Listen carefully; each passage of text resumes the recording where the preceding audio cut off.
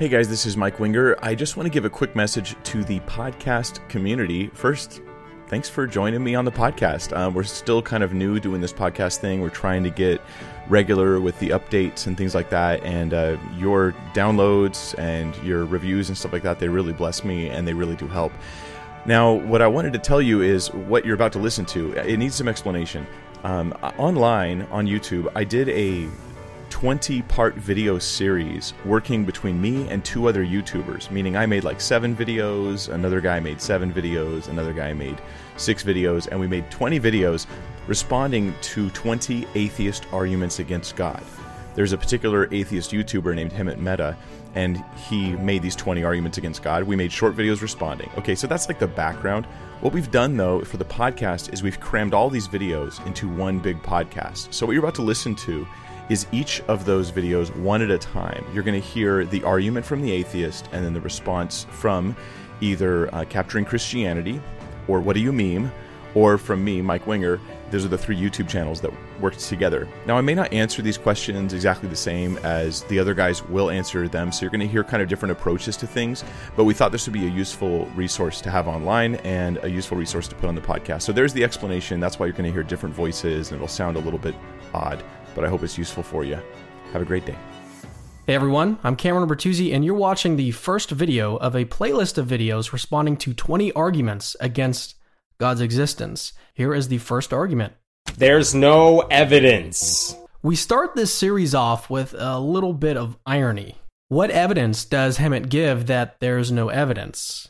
There's no evidence.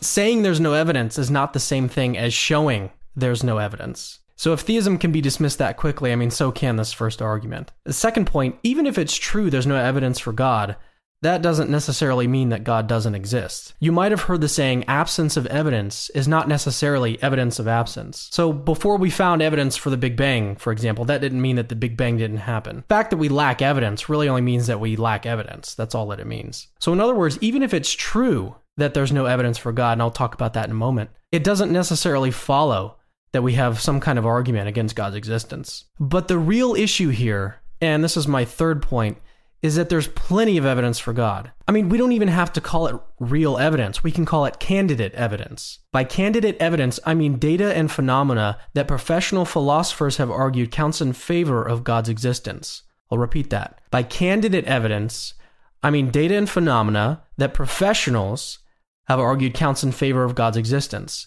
So this would rule out any kind of banana argument you might have heard from your pastor or your friend. No, the arguments that I'm talking about as candidates are those that have been submitted by professionals in cosmology and in physics and philosophy, and they've submitted these to journals for peer review. So here's just a couple examples of the type of candidate evidence I'm talking about. The first one is the universe itself. There's got to be some reason why our universe has billions of galaxies instead of billions of slimy triangles. And you can't actually use the universe itself to explain this. That'd be like explaining the existence of a chicken in terms of the chicken. That's circular. So the question we face then is, well, what type of thing could create the entire universe? God could. And some philosophers are actually arguing right now, in fact, I interviewed one recently for our podcast, is that only a being like God, in other words, a perfect being, only that kind of being would be a sufficient explanation for the entire universe. And keep in mind, this is just one piece of evidence. I've actually discussed this with another atheist, Cosmic Skeptic. You can watch the video there. I've got it either on this side or this side, whatever. The second piece of evidence, philosophers have argued that the fact that we can even trust our brains at all to produce accurate beliefs about the world is evidence for God. Third, they've argued that the order and fine-tuning in our universe is very, very strong evidence for God. Fourth, they've argued that the fact that our universe can actually be discovered by science itself, and that it's also written in the language of mathematics, is evidence for God. Fifth, professionals have argued that beauty is actually evidence for God. Then there's the argument from miracles and the argument from consciousness. The list of candidate evidence is actually pretty long. So here's an analogy I want you to think about. Wouldn't it be kind of silly if I was making a video, 20 arguments against evolution, and started out by saying, well, there's just no evidence. Like, would anyone take me seriously, or would any serious person take me seriously? I doubt it. What you'd have to do, like any honest human being would, is deal with the best evidence for that position. So here's my fourth and last point. The entire case for Christianity is not built on like one little tiny piece of evidence, but it's actually a convergence of many different types of evidence, like in metaphysics and ethics and cosmology and physics and so on. And basically, the idea is that all of these evidences point in one direction. As homicide detective J. Warner Wallace notes, quote, most of my cases have relied on the cumulative nature of evidential inferences, end quote. And my point is that the same is true for Christianity. I mean, what else would you expect? So in summary, Hemant, rather ironically, gave no evidence that there's no evidence. To paraphrase Christopher Hitchens, what can be asserted without evidence can be dismissed without evidence. Second, since absence of evidence isn't necessarily evidence of absence, this isn't necessarily an argument against God's existence. Third, it's actually dishonest to say there's no evidence for God without at least ruling out some of the candidate evidence. And fourth, a cumulative case for Christianity can still be built even if each individual piece of evidence won't convince you on its own.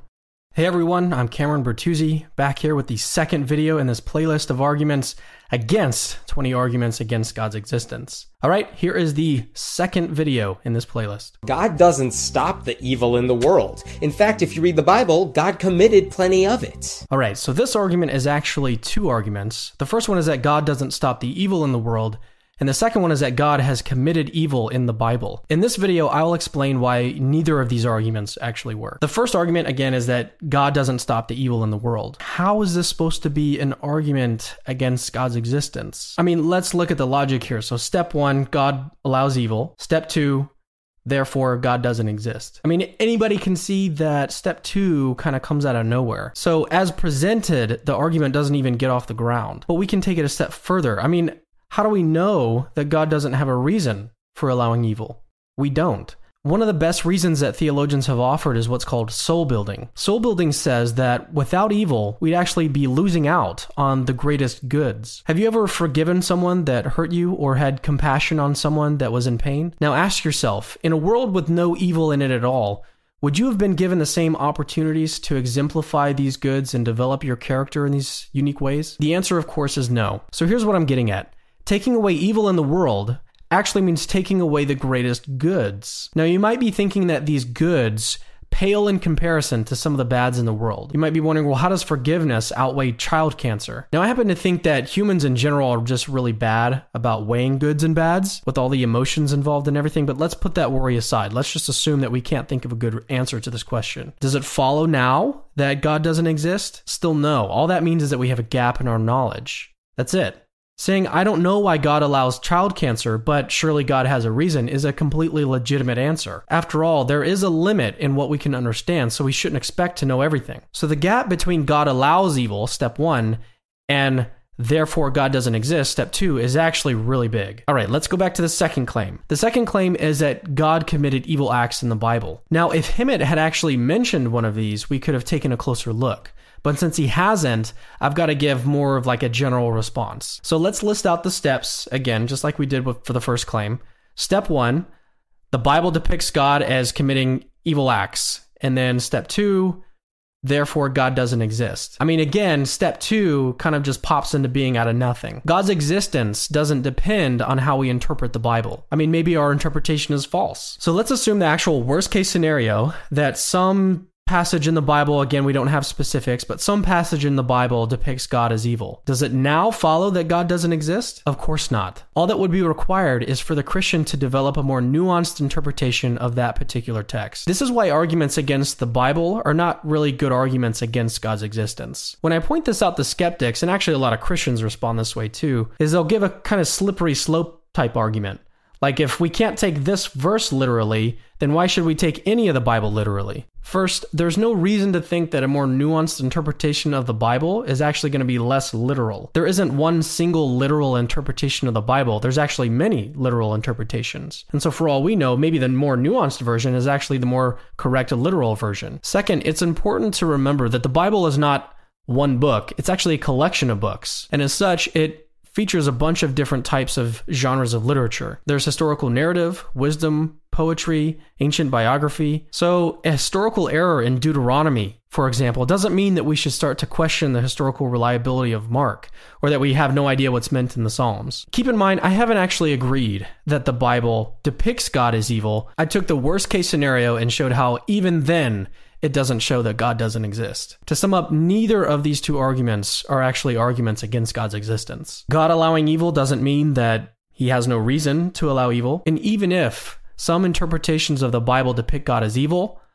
all that's required of the Christian is to adopt a different interpretation. It doesn't follow that the Bible has an error, nor does it follow that God doesn't exist. Hey everyone, I'm Cameron Bertuzzi, and you're watching the third video of a playlist of videos responding to 20 arguments against God's existence. All right, let's get into the third argument. Drowning just about everything alive?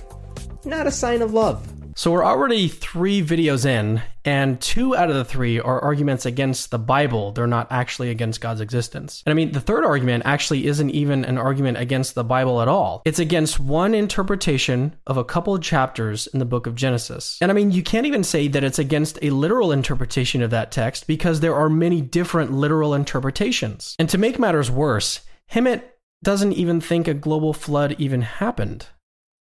Right? I mean, he's an atheist. So I'm wondering how an imaginary event can be evidence against God's existence on his view. Now look, I get that he's trying to give a kind of like internal critique for Christians, but an internal critique for Christians is not an argument against God's existence. At the very, very most, this is an argument against one group of Christians that hold to one particular interpretation of a couple chapters in the book of Genesis. That's it. Worst case scenario means that the Christians in question would have to adopt a different interpretation. Now, to be clear, I don't think that Hemant's argument, if we can call it one, accomplishes that. He hasn't actually argued that God could have no moral reason for using a global flood. So this is neither a serious argument against God's existence, and it's not a good argument against the global interpretation of the flood. All right, with that out of the way, let me take a couple minutes and talk to the Christians that are watching this video. There's a really great book that came out recently called Understanding Scientific Theories of Origins. Pretty awesome book. I mean, it's also the most beautiful thing I've ever seen.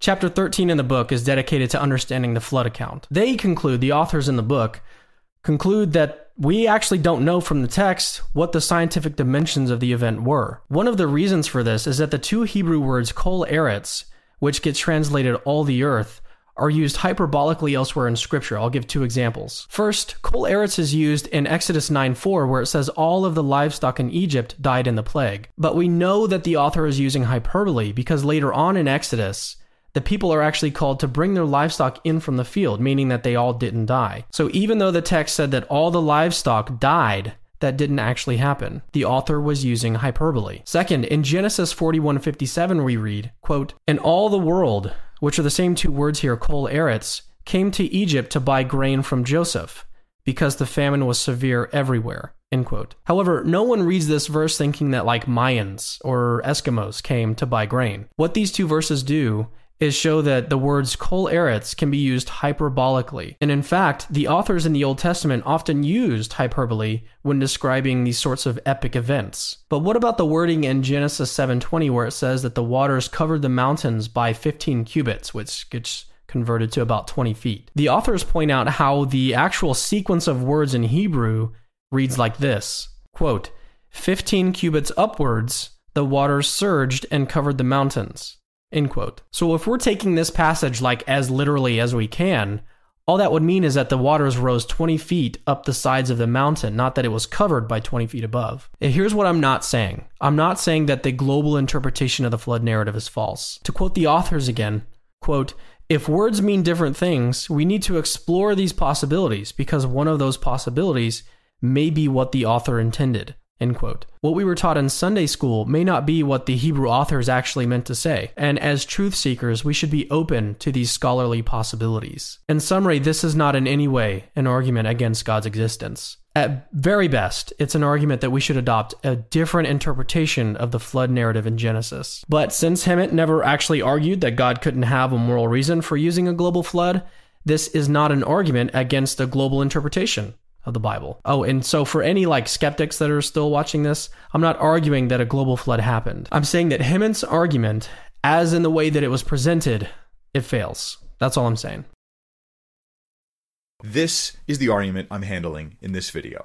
The opening lines of the Bible are factually wrong. Why should we believe the rest of it? Now, I'm not going to be able to cover everything in Genesis 1 and 2 and all the way through Genesis 11 today. One day I hope to come to that in my online content.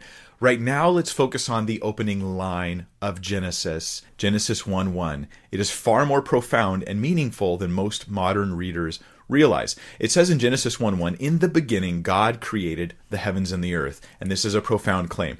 You see, it doesn't say universe, but that's because in the Hebrew, there's no word for universe there. What they do is they use the phrase heavens and earth to talk about the universe. So the subject is a whole of creation, all of the universe, and it says something about it, two things, right?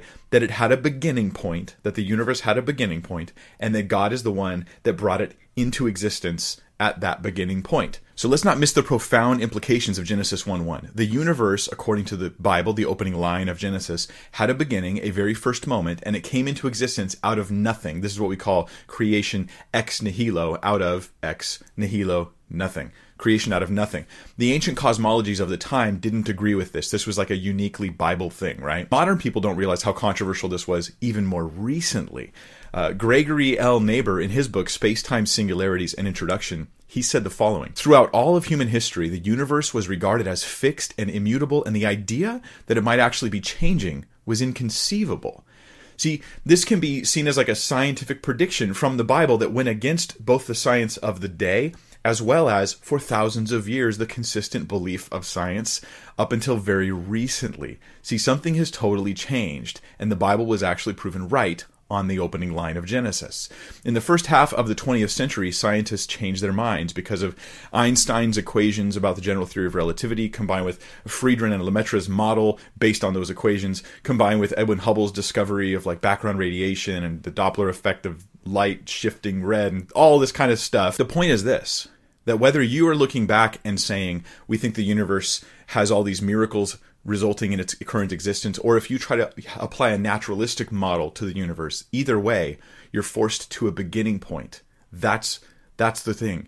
No matter what side of the aisle you're on when it comes to miracles, you have to say that the universe came into existence out of nothing, and we don't know of any cause that could have done this, apart from something that was, spaceless, timeless, immaterial, all-powerful, something a lot like God. Physicists John Barrow and Frank Tipler said this: "At this singularity, that's the moment when all this stuff came into existence, space and time came into existence. Literally nothing existed before the singularity. So if the universe originated at such a singularity, we would truly have a creation ex nihilo." That's in their book, The Anthropic Cosmological Principle. All of this information combined together with plus philosophical arguments for, which is another video altogether, for the impossibility of a past eternal universe. This basically says, hey, that first line of Genesis, in the beginning God created the heavens and the earth, that's very consistent with what modern science has discovered against the expectations of thousands of years. So in this case, the opening lines of Genesis are in fact right. Now let's zoom out and remind ourselves of exactly what's happening in this video series. Hemant Mehta is trying to say, here's reasons to believe God doesn't exist. So this particular challenge from the friendly atheist fails on two counts. On one count, if you were to show that something was wrong with the text of Scripture, it doesn't mean God doesn't exist. And two, at least for the opening line of Genesis, I think I've demonstrated that there's good reason to think it actually went against the thinking of the time and affirmed real true things about reality. And so I find that to at least be somewhat impressive. Now, what we do with this information, when we find out that the universe has a true beginning out of nothing, this is a profound piece of evidence in an argument for God's existence that I'll be talking about in a later video in this series. This is the fifth video in a playlist of videos responding to 20 arguments against God's existence. All right, let's get into the fifth video. Prayer has never fixed anything physically impossible. Why won't God heal amputees? All right, so this one's kind of interesting. So first he says that prayer has never fixed anything physically impossible. And here he's thinking of like a limb growing back. But how does he actually know that prayer has never fixed anything physically impossible? Like, what is the actual argument? Some atheists think that the famous Benson study on intercessory prayer sort of proves that prayer never works, but this is completely false. As Richard Swinburne points out, the people in the study were actually, I'll go ahead and quote him here, praying in order to test a scientific hypothesis, end quote. So in other words, they weren't praying out of genuine compassion. They weren't praying for the right reasons. And he actually goes on to say, quote, "The negative result of the Benson study is entirely predictable on the hypothesis of a loving God who sometimes answers prayers of genuine compassion," end quote. So this study actually doesn't prove anything about the efficacy of prayer. Second, as Dr. Craig Keener notes in his massive 2-volume work on miracles, restoration accounts of limbs are rare, but they do get reported. In one of these reports, a leg like severed below the knee grew back. And in other reports, shriveled limbs sort of like miraculously filled out and started to work again. Now, I'm not saying that these accounts are true. They may be true, they may not be true. My point here is that while restoration accounts of limbs are rare, they definitely get reported. And I mean, these are only the reports that we know about. You know, there's probably countless others that we don't know about and will never know about. So going back to the original question, how can we trust what Hemant is saying if he hasn't actually refuted any of the existing accounts? So, I mean, on the face of it, this looks like a pretty straightforward case of begging the question. So after he concludes, for reasons unknown, that prayer has never fixed anything physically impossible, he then asks why God won't heal amputees. And there's a lot of problems with this, but the first is that it's a loaded question. As I've already noted, restoration accounts of limbs do get reported, and so just like asking why they don't happen is question begging. Secondly, questions are not arguments. Asking why God won't heal amputees is not an argument against God's existence. It's really just an admission of ignorance. This brings me to my third point. Why are atheists so fixated on God healing amputees? Like, if something is truly miraculous, then it doesn't matter if it's a limb growing back or cancer leaving someone's body. It doesn't matter. A miracle is a miracle. Maybe these amputee-obsessed atheists are thinking that every other type of miracle report can be easily explained away, but that's false. Just look at the resurrection. The best explanation that atheists can come up with is that everybody that saw Jesus, even the groups that saw Jesus, were hallucinating. Unless someone went back in time and gave all the disciples a bunch of Oculuses, they didn't have any group shared experiences of Jesus together.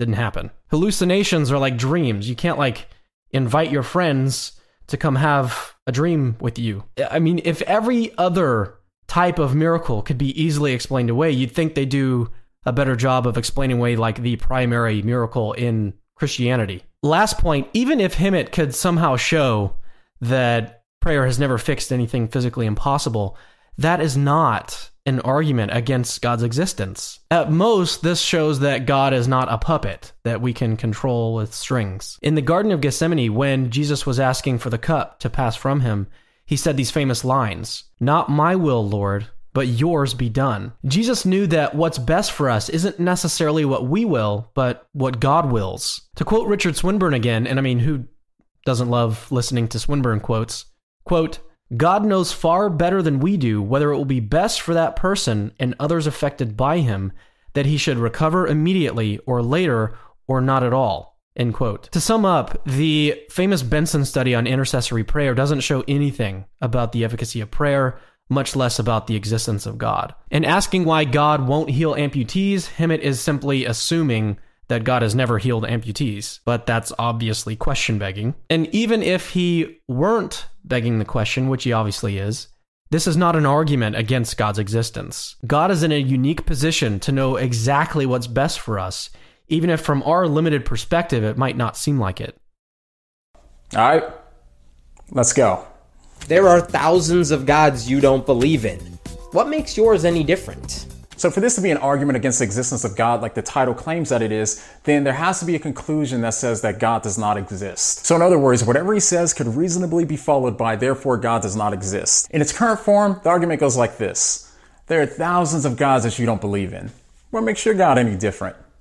Therefore, God does not exist.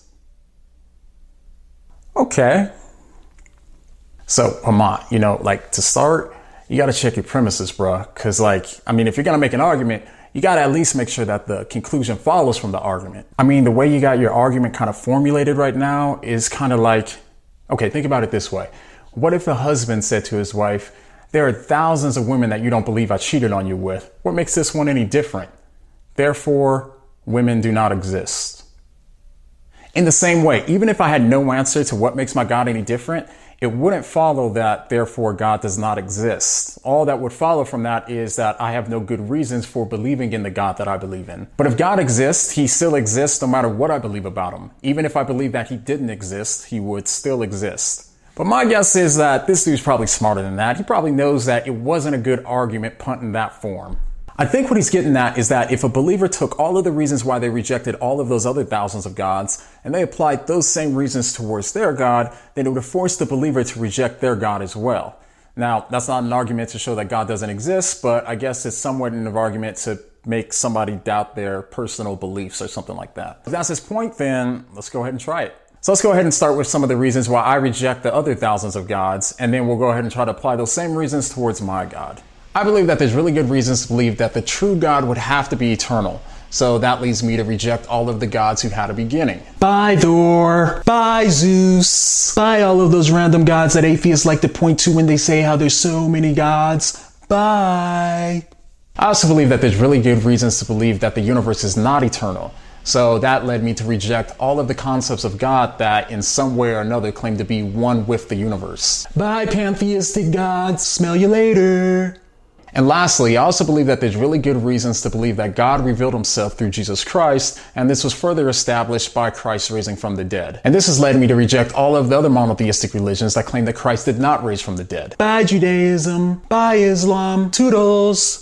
I obviously don't have time to flesh out all those reasons here, but I have done so in other videos if you're interested, as have Mike and Cameron. But I hope you catch the relevant point. Even if we didn't have good reasons, the point would be the same. Remember, the argument was if I took the reasons why I rejected all of those other thousands of gods and I applied those towards my God, then it would have forced me to reject my God as well. But if I applied those towards my Christian beliefs, rather than forcing me to reject the Christian God, it actually gives me reasons to accept Christianity and to reject those other gods. So what makes my God any different? Well, the fact that he's real.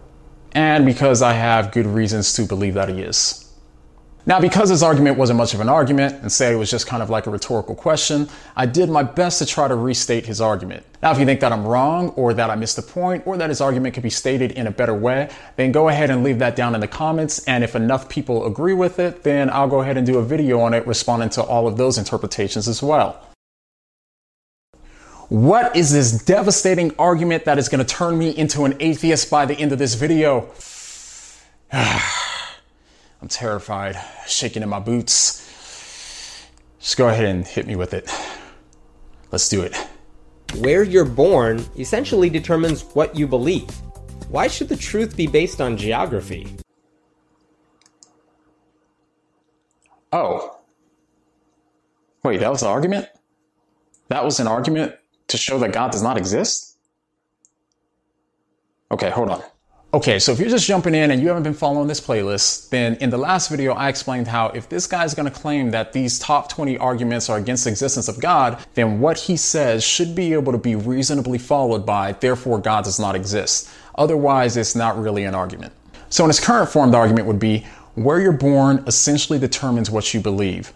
Why should the truth be based on geography? Therefore, God does not exist. Okay. Who's an atheist now? No? We're not all atheists yet? Okay, I'll be charitable. So what exactly is his point? Does he mean that on average people tend to inherit their religious beliefs from their parents? If so, then he's right. Now, how does that show that God does not exist? To make his argument a bit more clear, I think the basic argument goes something like this. People believe things based off of where they're born. The truth is not based on where you're born. So therefore, your beliefs are not true. And if you thought about it a bit more, it'd probably go something like this. People believe things based off of where they're born. The truth isn't based on where you're born. Therefore, your beliefs are not true. Yeah, that's good. Oh, wait. Oh, no. If I say that, then the same thing would also apply to virtually everything else I believe in, because in one way or another, everything that I believe is based off of what my culture has passed on to me. Okay, let me try this again. So people believe things based off of where they're born. The truth isn't based on where you're born. Therefore, your beliefs are not true. But this is only true when it comes to religious beliefs, of course. Yeah, that's good. Wait, oh, crap.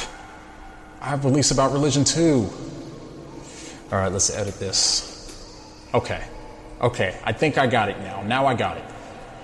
People believe things based off of where they're born. The truth isn't based on where you were born.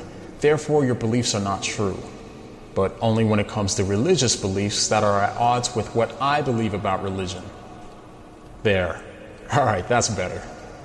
Done. This argument's awesome. And you get my point.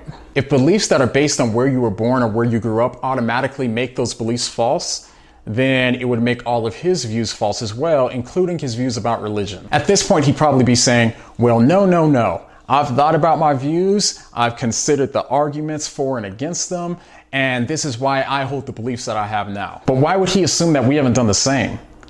Because he says so? Or because he doesn't like our reasons that we give? Or because he disagrees with us? At bare minimum, thinking things through and giving reasons and evidence and arguments for the reasons why we believe in Christianity is why channels like mine and Cameron's and Mike's exist in the first place. Even if you believe that our reasons and our evidence stink, well, you're wrong, but that's still beside the point. The point is, if it makes your beliefs legit because you took the time to think about them and consider the evidence, then that would also make our beliefs legit as well. And it doesn't really matter if you think that the reasons that we give are bad, because we could say the same thing about yours. Your reasons are bad. Where does that get us?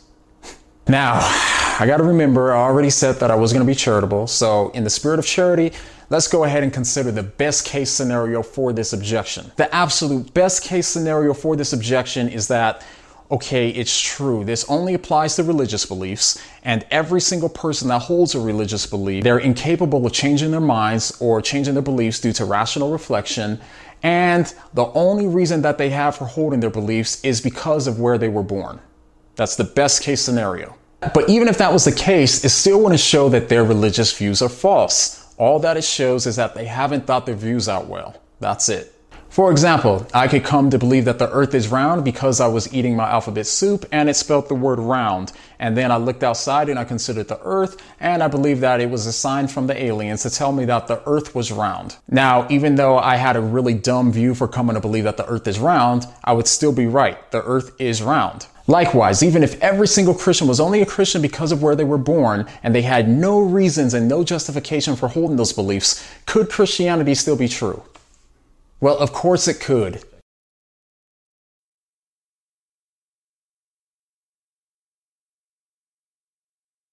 What's up, everybody? I'm Cameron Bertuzzi. You're watching the 8th video in a playlist of videos responding to 20 arguments against God's existence. With that out of the way, let's get into the 8th video. Who created God? And how does your answer to that make any sense? No one created God.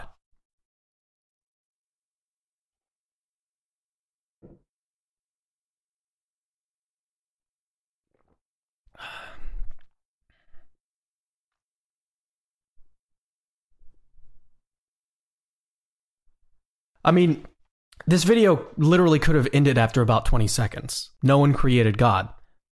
Does that make any sense?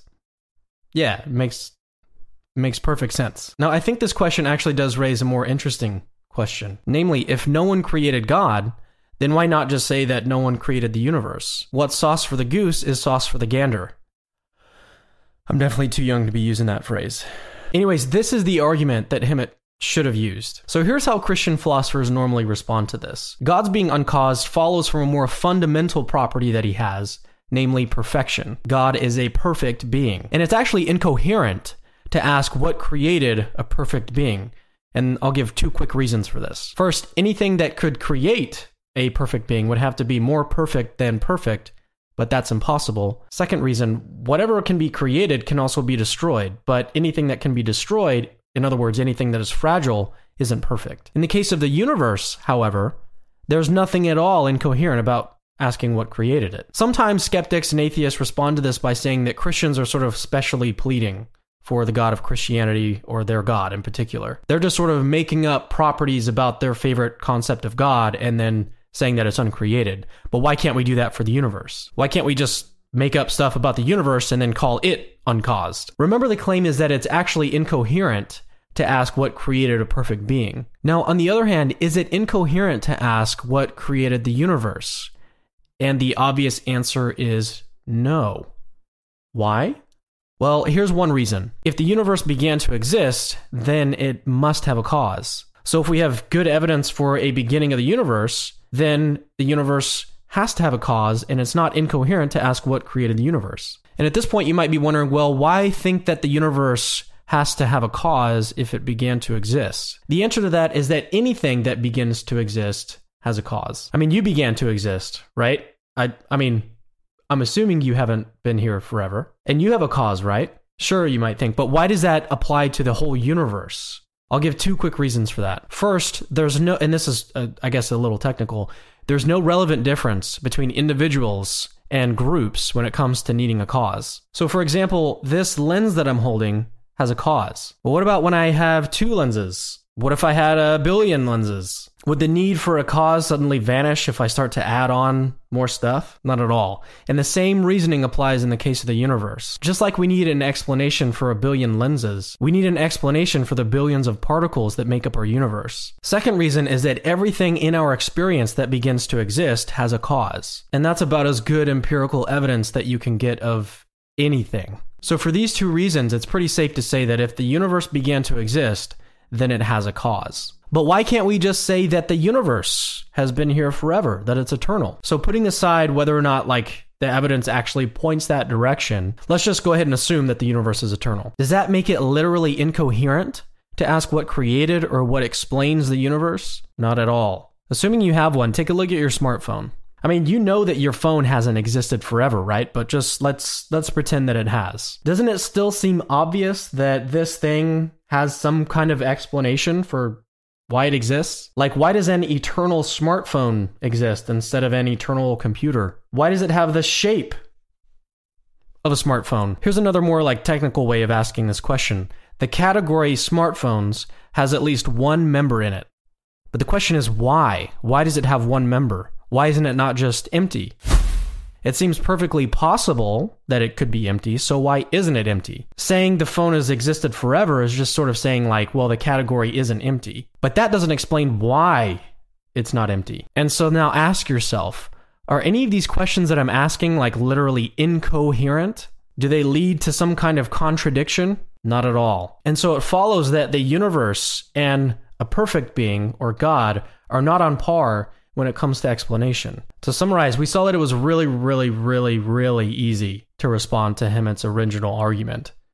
Who created God? No one. Does that make any sense?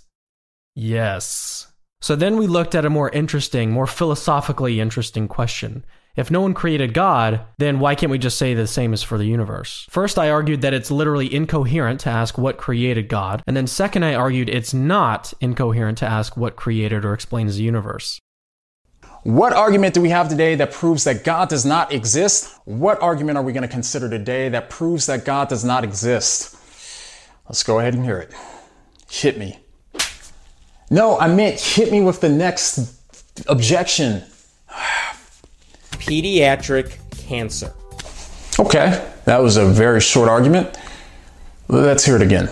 Pediatric cancer. I think I got this one. So the argument is, because I can't think of any good reason why God would allow children to have cancer, therefore there couldn't possibly be a good reason, right? Okay, got it. Now, believe it or not, and I'm genuine when I say this video is actually a breath of fresh air. And the reason I say so is because the last 2 videos that I did in this series were not clear at all. It was pretty hard to see how it led to, therefore God does not exist. But in this video, it's a lot easier to understand. The argument is basically because God allows children to have cancer, therefore God does not exist. As usual, and because I'm somewhat of a nice guy, somewhat of a nice guy, then I'm going to go ahead and make this argument better than it actually is in its current form. The argument in its strongest form that I'm aware of would be something like, if God exists and He's all loving, then He wouldn't allow bad things to happen to innocent children. Bad things happen to innocent children, like children getting cancer. Therefore, God cannot exist. All right, story time. So for those that don't know, I have the most incredibly adorable 2 baby boys on the entire planet, right? Right now, they're 5 months old and 4 years old. And I just love my boys. When it came time for me to take my oldest boy to the dentist for the first time, I did what any dad would do. Rather than putting him through torture and having him hate me, I told my wife that she had to take him. So when that didn't work, I ended up at the dentist's office, sitting there with my boy. And as usual, the dentist comes in and the dentist tries to make him happy, tries to make him laugh. And he just was not having it. He was just terrified of the dentist and would not chill out for a second to let the dentist start looking inside of his mouth. So at this point, he starts screaming, he starts crying, and he starts reaching for me. And instead of me reaching for him, grabbing him, and taking him from the dentist, instead, what I had to do was actually hold him down so that way the dentist can continue to look inside of his mouth. Not only could he not understand why I didn't save him when he's reaching out for me, but he also couldn't understand why I actually held him down and allowed him to suffer. And for me, it was really kind of difficult at this point, to be straight up with you. And the reason why is because I wanted him to understand, but I knew that there wasn't anything that I could say that he could understand. I mean, he was barely, kind of getting through basic language at this point. He just couldn't understand the language or even these big concepts of the greater good. Now, in a similar way, I don't see any reason why it couldn't be the same with God. If God created the entire universe and he knows everything there is to know, then he would also know how everything must go together for the greater good, even if we couldn't see it or comprehend it. And just like my son, who was too little to understand the greater good, how much more would it be for an infinite God that knows literally everything? Therefore, we couldn't possibly know all of the reasons for why God allows suffering to happen. Now, I should probably make this clear because I know how the internet gets. The comparison is not between the dentist and having cancer. That's not the comparison. The comparison is just to highlight how limited our minds are and our limited cognition. That's all. But if you really think about it, sometimes in life, we are able to see the greater good that comes from suffering, and we see how it made us better people. A lot of people would say that even though they went through something absolutely horrible, they wouldn't take it back for anything. And they say the reason they wouldn't take it back is because it made them better people and it made them who they were today. Now, I'm not saying that happens in every case, but that's one example of how we can see good come from suffering that otherwise couldn't be achieved if that suffering was not there. With that perspective in mind, how does it follow that if bad things happen, God does not exist? The only thing that follows from if bad things happen would be that we don't know the reasons for why God would allow bad things to happen. But that doesn't mean that God doesn't exist. And lastly, I just want to say the fact that greater goods come from suffering is especially evident on Christianity. So why does God allow suffering? I don't know. But what I do know is that on Christianity, the answer can't be because he doesn't care and he doesn't love us. On the contrary, God actually lowered himself to become a victim of injustice and violence on earth. And what did he do when he came to earth? He suffered. In Christianity, the greatest conceivable good is when God actually took on human flesh and came into our world to provide a way for us to be rightly related to him. And he did that through suffering. So the reason why there's suffering in this world can't be because God doesn't care, at least not in Christianity. So far in this series, I guess it's safe to say that I haven't been too impressed with these so-called arguments against the existence of God. But maybe, just maybe, this next one could change my mind. You guys ready? Let's go. Unconditional love shouldn't come with a list of conditions. How on earth is that considered an objection against the existence of God? I mean, let's play it again. Unconditional love shouldn't come with a list of conditions. Do you love your children unconditionally? Then let them play in traffic. No? Why not? I thought you loved your children unconditionally. How dare you impose those conditions on your children? But really, is it unloving for me to give my kids conditions so they don't burn the apartment complex to the ground? If you gave a 5-year-old everything they wanted and you didn't give them conditions, they'd be dead in a week. I'm actually happy this guy isn't running for governor or anything like that. Could you imagine? Imagine a future full of hope, freedom, and love, where there's no conditions. No conditions. Where you can do anything. You can even murder and eat people. Those darn kids won't stay off your lawn. Shoot them with a BB gun. No conditions. And if the parents refuse to cooperate and things get really nasty, you burn their house to the ground. Imagine there's no conditions. It seems easy if you don't try. Welcome to a bright, loving, and unconditioned future. Does that sound like a guy you'd want in office? And you thought Trump was bad. So obviously, giving conditions is not opposed to love, but let's just say for the sake of the argument that giving a list of conditions is unloving. Now, how many conditions does God give us? Anyone? Class? That's right, just one. The only condition is accepting his free offer to pay for the wrongs that we ourselves did. That's all. Is it unloving for God to give us the choice if we want to accept him or not? No. The unloving thing to do would be for God to force us to accept him. But maybe I'm overreacting. Maybe I need to be more open-minded like those skeptics always seem to say. So, you know what? I'll give it a shot.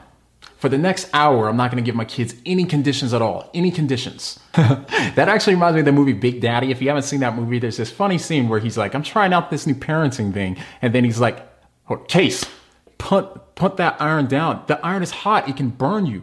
Put that iron... Okay, never mind. Do what you want. Okay, so anyways, there's this scene.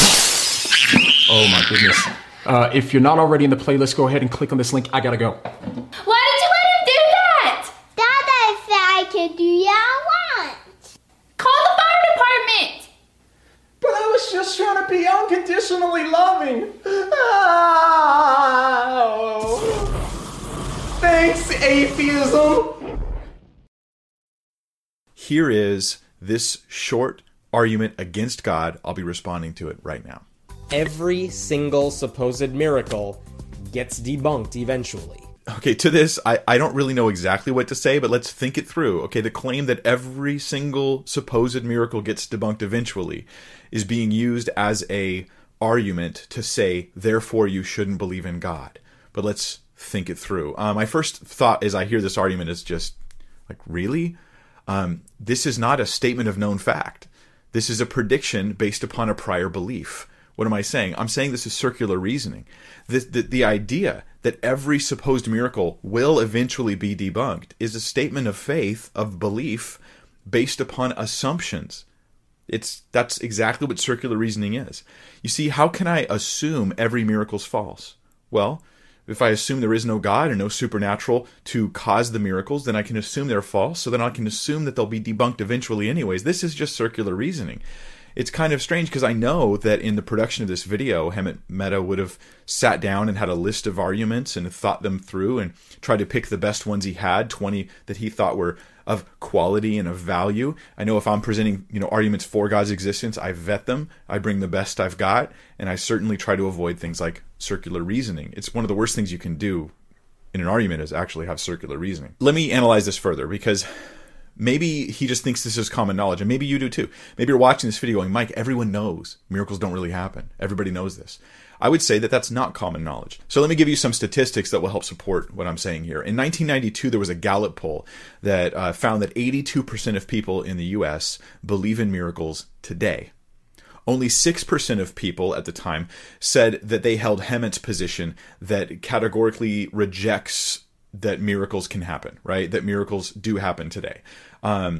No adjustment to this data, no little margin of error is going to bring that 6% close to a majority or certainly a consensus. This is definitely circular reasoning to say that everyone simply knows that miracles don't happen. In fact, it's quite the opposite. In a 2003 Newsweek poll, 72% of people in the U.S. said that they believe that God may cure a mortally ill person for whom science has surrendered hope. According to the Landscape Survey on pewforum.org, performed in 2007, it says, among those who rarely or never attend church, the majority believe that miracles probably do occur. So these are not like these just church-going Christians. We're talking about rarely or never go to church. Even among that group, the majority think that miracles do occur. 34% of U.S. residents claim to have witnessed or experienced divine healing. 34% saying that they're eyewitnesses or personal experience says, I've experienced a miracle. So you would have to just assume that they're all cuckoo for Cocoa Puffs, that they're all just, dummies, basically, in order to affirm what Hemant Mehta assumes in his circular argument against the existence of God here. Every single supposed miracle gets debunked eventually. Well, he's almost alone in that personal opinion right there. For further research, I recommend you guys take a look at Craig Keener's 2-volume series, miracles. This book series has lots of examples, as well as working through philosophical objections to miracles, that sort of thing. And I think it's a really interesting book that I'm kind of working my way through at the moment myself. But let me give you one example of a miracle which has not been debunked. And it's kind of central to the Christian faith.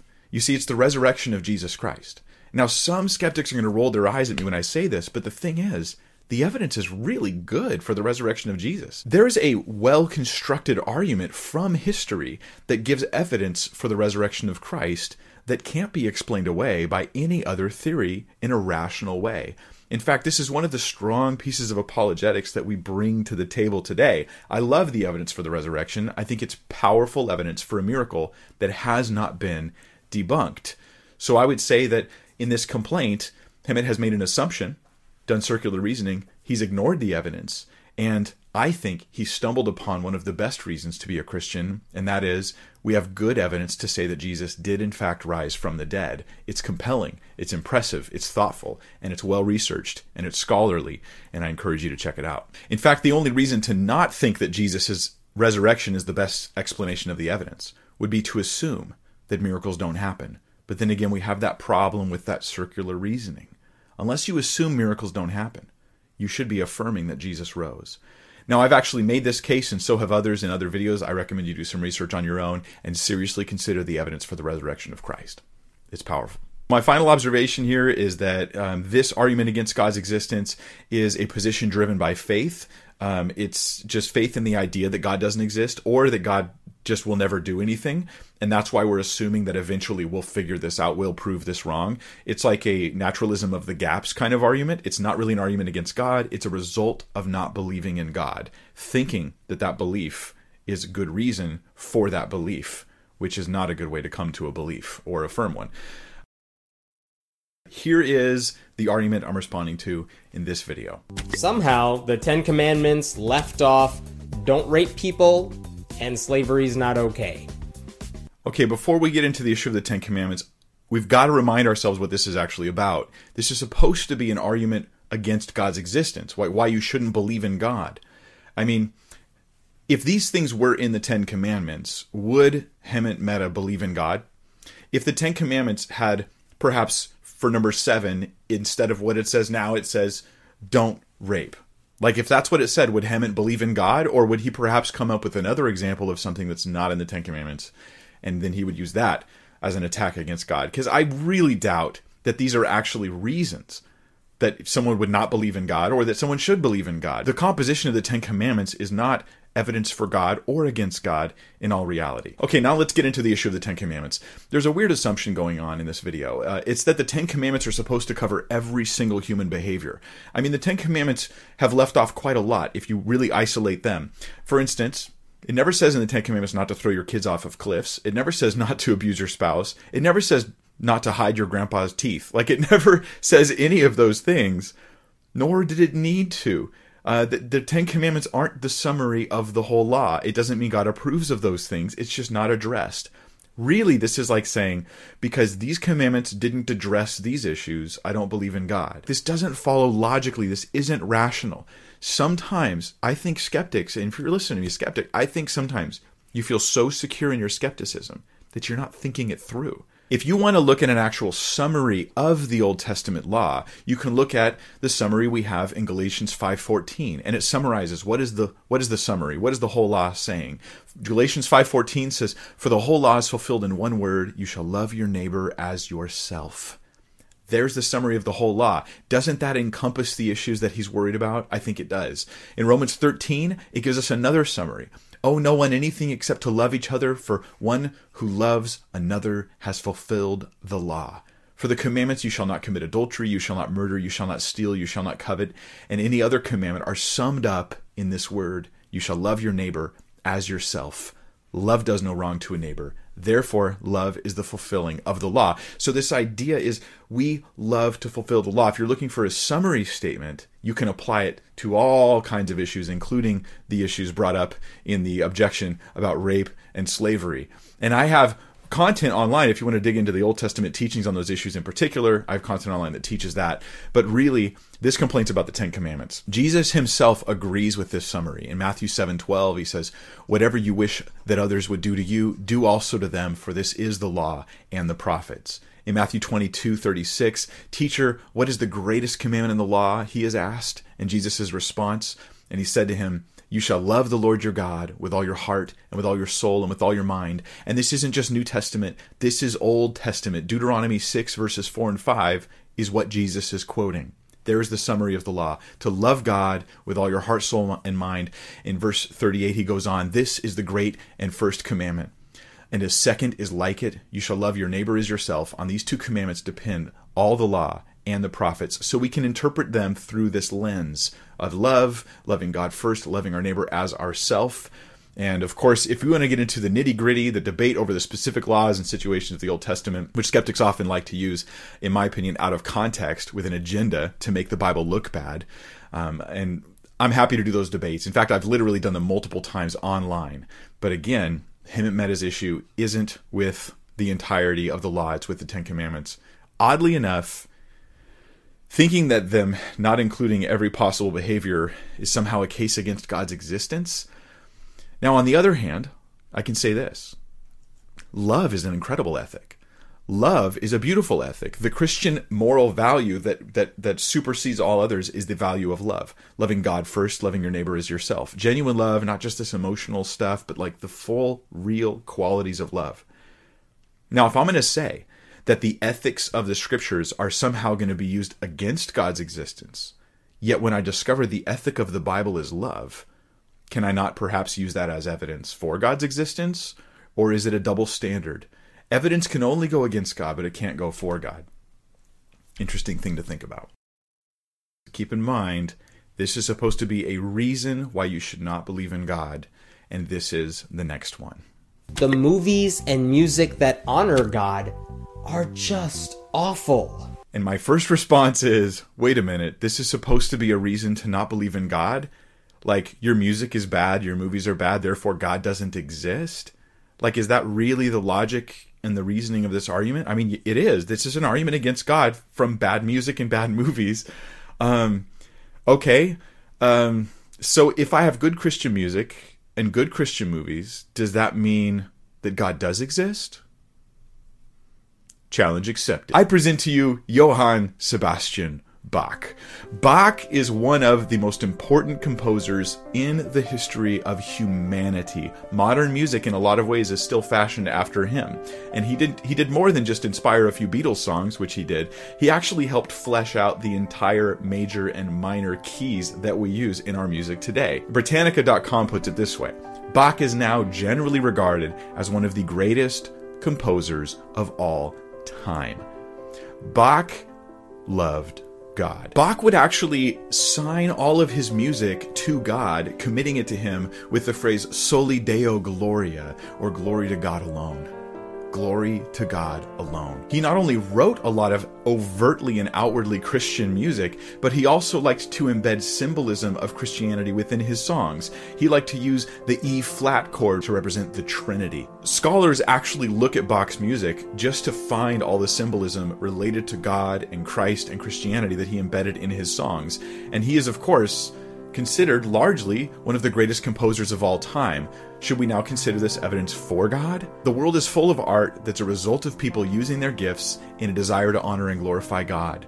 And Bach is just one example. So Hemant Mehta's argument against God in this case falls on two counts. One, it's not factually true. And two, you can't prove or disprove God's existence by the quality of art in the Christian realm. Like, this is just weird. I don't understand this kind of thinking, you guys. I'm sorry, I'm not with it at all. But let me add a few more thoughts before I move on to the next question in this series. A lot of the secular music that you might think of as being godless, and secular movies that you would consider really good art, really well done, have Christians behind them, have Christians producing them, Christians making them, and even in their hearts trying to do things that honor God with that art. This is not that uncommon. I mean, there aren't that many atheists running everything and producing all the content that's out there. It's just not the reality of things. We have believers in God who are producing this stuff all the time, every day.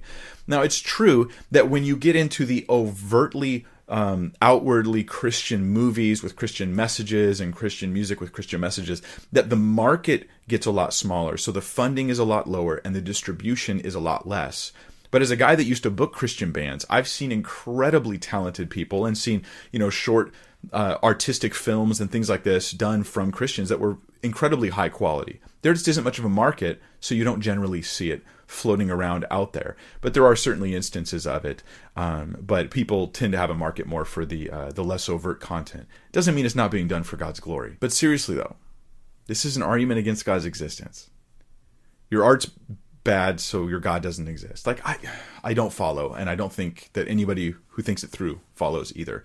The reason why these are 20 short arguments is because the power of them only exists when you string them together and you throw them at someone really fast before they can answer, because it leaves the impression of confidence and like certainty about your position. But when you analyze them individually, they just fall apart. And this is often the case with atheist complaints against Christianity or challenges to the existence of God. And here's the next one.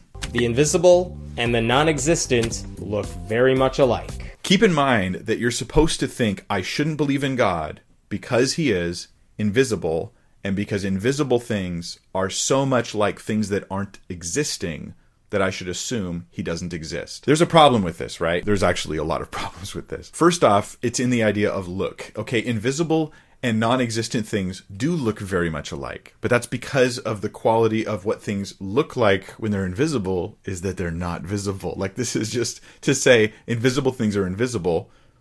Okay, that's right, that's true. And non-existent things would also be not visible. Okay, that's also true. But you can't actually walk this argument any further. That's where the similarities end. Non-existent things are different than invisible things in that they have no causal relations in the real world. But there are invisible things which exist that have causal relations in the real world, like gravity. I don't see gravity. I can't physically see it. It's invisible, but it's definitely having a measurable impact in the world. Radiation's invisible, but it can still kill you, right? Whereas non-existent things, if it was non-existent radiation, is not going to kill me. If it's invisible radiation, I'm dead. And so these are just qualitative differences between invisible and non-existent things. Time is not a visible thing, but it's absolutely standing in constant impact with the world. You don't conclude, because you can't see time, that time doesn't exist. I mean, you've likely checked the time length of this video before clicking it because you thought it mattered and it stood in causal relation with you. So the question is going to be, has God caused anything? Has God stood in causal relation with the world? And I would say that the evidence for the inspiration of the scriptures, the evidence from the creation of the universe out of nothing, the grounding for moral values and duties, the various miracles that we have evidence for, including the resurrection of Jesus Christ, the philosophical arguments for God's existence, these things are based upon God having interacted with the world in a causal fashion. So God's nothing like non-existent things, but yes, he's not visible. So because God is not visible, he's not part of this creation in some observable, directly observable thing. We observe him indirectly. We see design and we see beauty and we see we see the existence of simply anything. And all this stuff is evidence for God's existence. It's indirect evidence. And it's still very powerful and very important. So saying that God doesn't exist because he's not readily visible, I mean, this is like saying people in wheelchairs don't exist because they don't leave footprints. Think about it. Like, we don't expect them to leave footprints. That's the nature of them being in wheelchairs. So we look for different kinds of evidence than footprints when we're trying to identify them. So if I was able to put God in a beaker and observe him in that sense, well, that wouldn't even be God. Like, that's obviously not God. Why? Because I was able to put it in a beaker and observe it. Like, this is just simply, it's almost kindergarten level complaints against Christianity. Yet it's coming from Hemant Mehta, who considers himself the atheist voice, the voice of atheism, at least in some circles online. And I think that it demonstrates something. It demonstrates that sometimes the high up level of atheist apologetics, it seems to me, is sometimes really irrational stuff, like kindergarten complaints against Christianity. Yeah, we think God's invisible, but invisible is not the same as non-existent. This is just silly. sometimes well-known, even well-respected atheists are coming with arguments against God that are just downright silly. Just silly. And if you stop and think about them for just a few moments, you can see right through the problem. No pun intended with the invisible nature of things. So if you haven't been following the playlist, we've been covering 20 objections against the existence of God by the friendly atheists. And without further delay, let's go ahead and get to it. So what is this next objection? Let's see it. No hide-and-seek game lasts this long. What's so ironic about this video is something similar to this happened to me today. Now, I know that probably doesn't make a whole lot of sense, so I'm just going to go ahead and show you what happened. Here we go. Hey, Dada, you want to play hide and seek? Again? We always play that game, though. Let's go do something else. Come on, please. Let's just go do something else. Please, Dada. You sure you don't want to just... Case. Okay. How about we play it till you find me? Okay, well, at least let's wait until... Okay, go hide. 1, 2, 3, 4, 5, 6, 7, 8, 9, 10. Here I come. I'm not hiding yet. Dada, I'm gonna find you. Ace, I'm right here. Dada, I don't see you. But I'm not hiding. I still don't see you. I said not yet. I'm not playing hide and seek. I'm right here. Dada, where are you? Where are you? Here Where I am. are you? Here I am. Dada, I don't see you. No hide and seek game lasts this long. How long is this supposed to last? As long as you're hiding. But I'm not hiding. As long as I don't want to find you, this game will go on forever. This could go on for your entire life. Yep, my whole life. What am I supposed to say to that? What mean? And there you have it. As long as you don't want to find them, you won't. Let's get into the 16th video. Science explains so much of what we used to attribute to a god. Here's my question. What follows from that? It doesn't follow that God doesn't exist. To reason that way is actually to commit the logical fallacy of composition. Just because science has explained things in the universe, in other words, parts of the universe, it doesn't follow that science is going to explain the whole universe. This would be basically like arguing that every part of an elephant is light in weight, therefore the whole elephant is light in weight. Now, sometimes reasoning from parts to wholes is legitimate. One can definitely legitimately reason that if every brick is red, then the whole wall of bricks will be red. The problem here is that explanations are not like color. So let me explain that real quick. Every now and then I make my wife and I gourmet sandwiches, like legit gourmet. All of the ingredients in the sandwich have their own place of origin, right? The bread is made in a bread factory, the meat comes from an animal, the lettuce comes from a farm. But do the explanations of the ingredients by themselves explain the whole sandwich? Not at all. I'm the one that created the sandwich. Unless you're an atheist, you're probably not going to think that the ingredients just sort of landed on the plate by chance. So similarly, even if every part of the universe has a scientific cause, it doesn't follow that the whole universe will have a scientific cause. That's actually to commit the fallacy of composition. Before I get too hungry, there's actually a deeper, more serious problem with this argument, and that it relies on a very controversial interpretation of probability, namely frequentism. And this is a little technical, so just bear with me for a moment. Frequentism says that the probability of an attribute A in a finite reference class B is the relative frequency of actual occurrences of A within B. And so here's what that means in English. The probability that A will occur is determined by how many times A has happened in the past. So for example, if I flip a coin,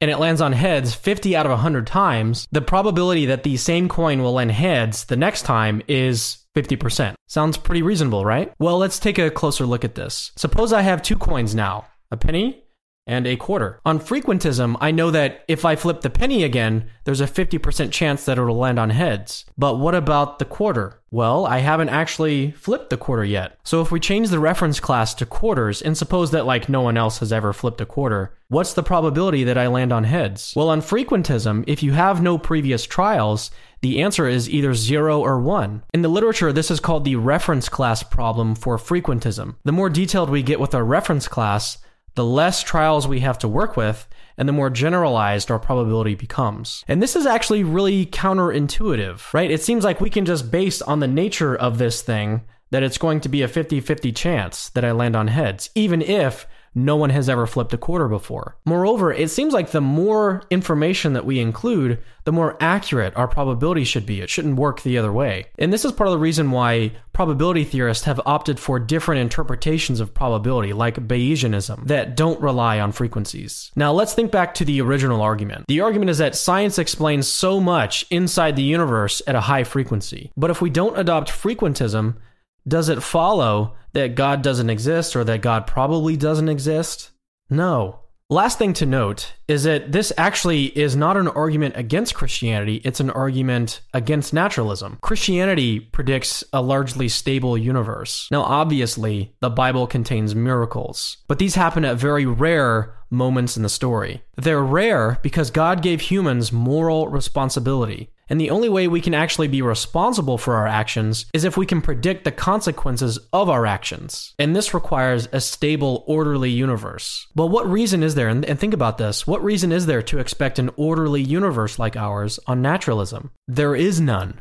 There's infinitely more ways the universe could be chaotic than orderly. So the fact that we find regularity in nature at all is actually evidence for Christianity and evidence against naturalism. So this argument completely bites atheism in the foot. To summarize, this reasoning actually commits the fallacy of composition. Just because parts of the universe have natural causes doesn't mean that the whole universe has natural causes. Secondly, we saw that this argument relies on a very controversial interpretation of probability, namely frequentism, which can be and probably should be rejected. Lastly, since there's no reason at all to expect an orderly universe on naturalism, this observation actually confirms Christianity and disconfirms naturalism.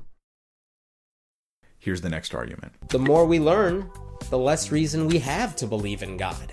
Now, on the surface, this argument seems rational, but I think it betrays perhaps a lack of awareness about some of the major issues related to the existence of God and to arguments for the existence of God, because I would say that this is not only not true, it's completely upside down. The more we learn, the more reason we have to believe in God. Allow me to make my case. It is true that I don't look at lightning and think that each bolt is being miraculously caused individually by God in the moment against the laws of nature. I don't think that, and I don't think I'm supposed to think that as a Christian, but we have more thoughtful and sophisticated reasons to believe in God than we have ever had before.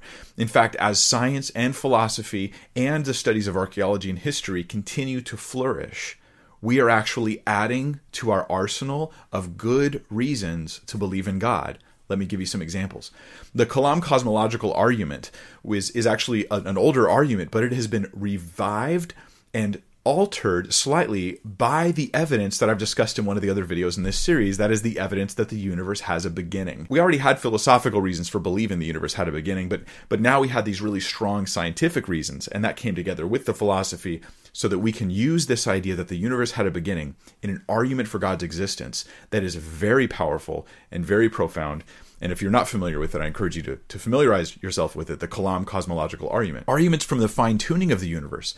That is, that the universe is so intricately fine-tuned, it bears evidence of design, even in the constants and qualities that we see in the universe. This is stuff we didn't know 1,000 years ago. This is stuff that modern science has been supplying to us as reasons to believe in God. Paul Davies, the physicist, puts it this way: there is, for me, powerful evidence that there is something going on behind it all. It seems as though somebody has fine-tuned nature's numbers to make the universe. The impression of design is overwhelming. overwhelming. This is just one of the arguments that has been strengthened by the evidence that we've recently discovered. Alvin Plantinga's evolutionary arguments against naturalism is a newer argument for the existence of God that is quite profound and kind of a heavyweight argument. Arguments from intelligent design have been supported through the biological complexity of life at the micro level.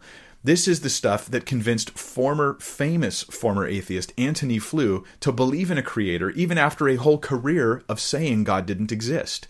Why did he believe? He said microbiology convinced him that there was a designer for life. This is stuff we didn't have years ago. Studies in protein folding and biological complexity at the micro level. This stuff is powerful evidence of design. When it comes to the text of the Bible, we now have the ability to catalog, categorize, and cross-reference better than ever before, and this has helped an argument for the inspiration of the Bible, which is in the category of undesigned coincidences, which is something one day I want to cover on my channel. And by the way, if you show that the Bible has evidence for supernatural inspiration, that is evidence for God. So these are just some of the arguments that have been strengthened by the evidence we have nowadays that we perhaps didn't have as strong in the past. In addition to new and newly bolstered evidences for God that we have from modern science, we have classical arguments for God's existence that still have withstood the test of time. So if you're going to claim that the more we learn, the less reason we have to believe in God, that bold claim seems to be refuted by multiple examples from different disciplines and fields of research, things that we have recently learned that have bolstered us in our faith in God's existence, and rightly so. Sometimes I think that atheists are sustaining their atheism by never noticing or perhaps not thinking seriously about the evidence we have for God. This is why oftentimes they're able to say, there is no evidence, yet there is quite a lot. Quite a lot. Welcome to the 18th devastating argument against the existence of God. I reckon that this one will make scholars everywhere take note. So let's hear it.